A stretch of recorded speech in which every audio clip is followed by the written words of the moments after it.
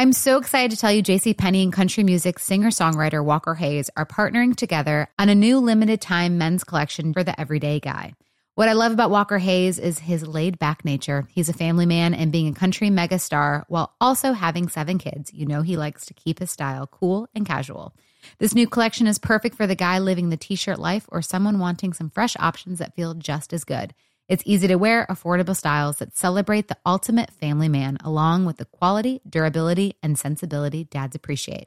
Available online Saturday, May 4th at jcp.com and in-store Thursday, May 16th. Just in time for Father's Day. Limited time only. JCPenney, make it count. Our world is full of the unexplainable. And if history is an open book, all of these amazing tales are right there on display, just waiting for us to explore. Welcome to the Cabinet of Curiosities.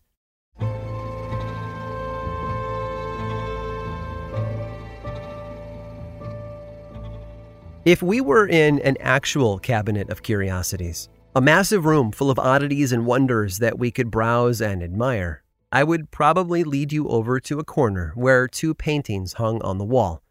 Looking up, you would recognize each of the subjects immediately: Abraham Lincoln and John F. Kennedy. I don't need to tell you how similar these 2 men were, right? You can put the pieces together yourself. Both served as presidents of the United States, and both were assassinated while in office. They each represented sad moments in American history, where great leaders were struck down before their time. For the generations that went through the aftermath of these tragedies, they were foundational, unforgettable events. But you don't know everything, such as why I might have placed their portraits here, in a place where you come to find the unusual and unexplainable. Don't worry, though. What sort of tour guide would I be if I didn't reveal it all to you? First, it's helpful to look at the numbers.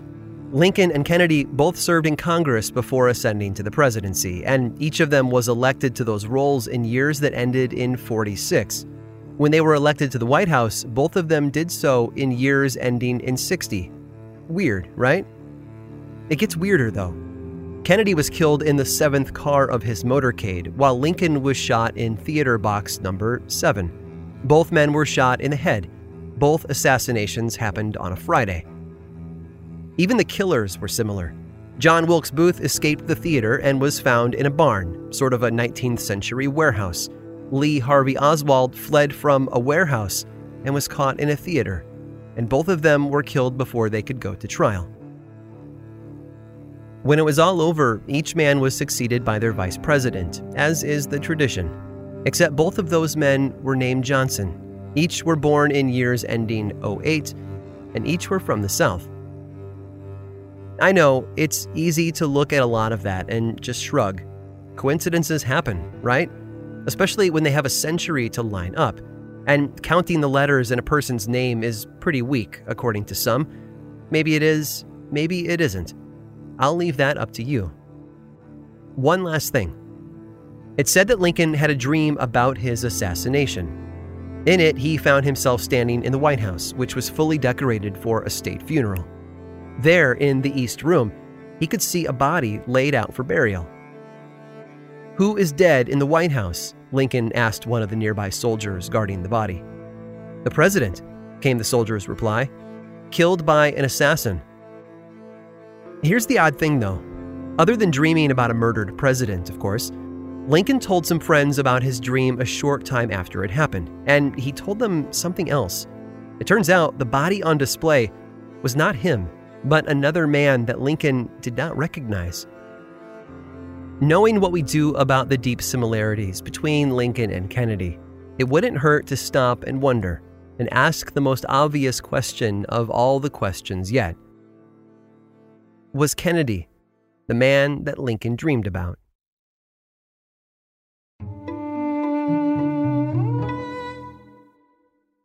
Like many of us, you might think identity theft will never happen to you. But consider this. There's a new identity theft victim every 3 seconds in the U.S. That's over 15 million people by the end of this year. equal to the populations of New York, Los Angeles, and Chicago combined. Even worse, identity theft victims often don't even know they're victims. That's why LifeLock Identity Theft Protection alerts you to identity threats, even the ones that don't show up on a credit report, like data breaches, fraudulent bank transactions, loan and credit card applications, and crimes committed in your name. If your identity is stolen, your own dedicated LifeLock U.S.-based restoration specialist will work to fix it. LifeLock protects you in ways that you simply can't on your own. Join now and save up to 25% your first year at LifeLock.com/iHeart. That's LifeLock.com/iHeart to save up to 25%. Identity theft protection starts here. Trinity School of Natural Health can help you be part of the fast-growing health and wellness industry.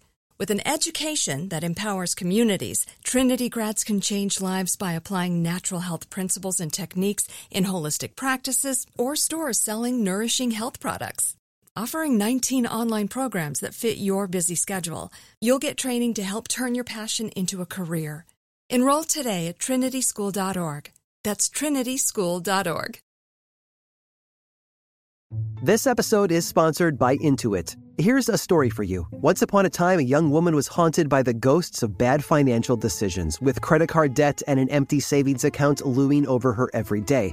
When she tried to ignore these ghosts, they only grew bigger and scarier, and these ghosts of her bad financial decisions were stopping her from living her best life. So she decided to face them head on and take control of her finances with help from Intuit. Intuit helps you face your financial fears with confidence through products like TurboTax, Credit Karma, QuickBooks, and MailChimp. Whether you're trying to manage your money or trying to run a business, Intuit gives you the confidence to take control of your finances so you can live your best life. Intuit is the financial platform that helps everyday people prosper. Intuit has helped 100 million people live their best financial lives. Visit Intuit.com, INTUIT.com, to start living yours. Let's get into it.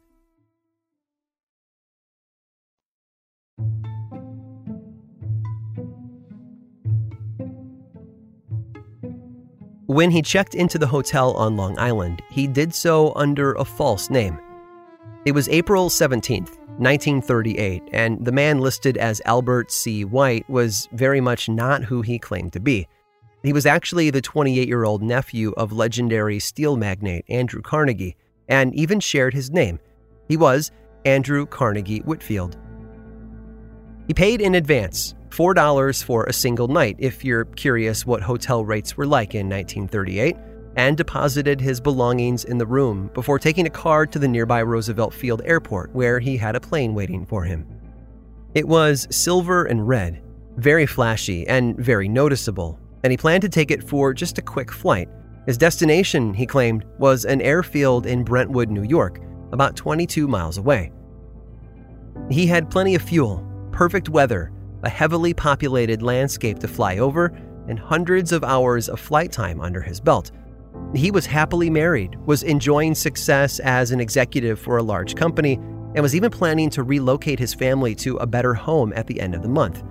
He had everything going for him, on land and in the air.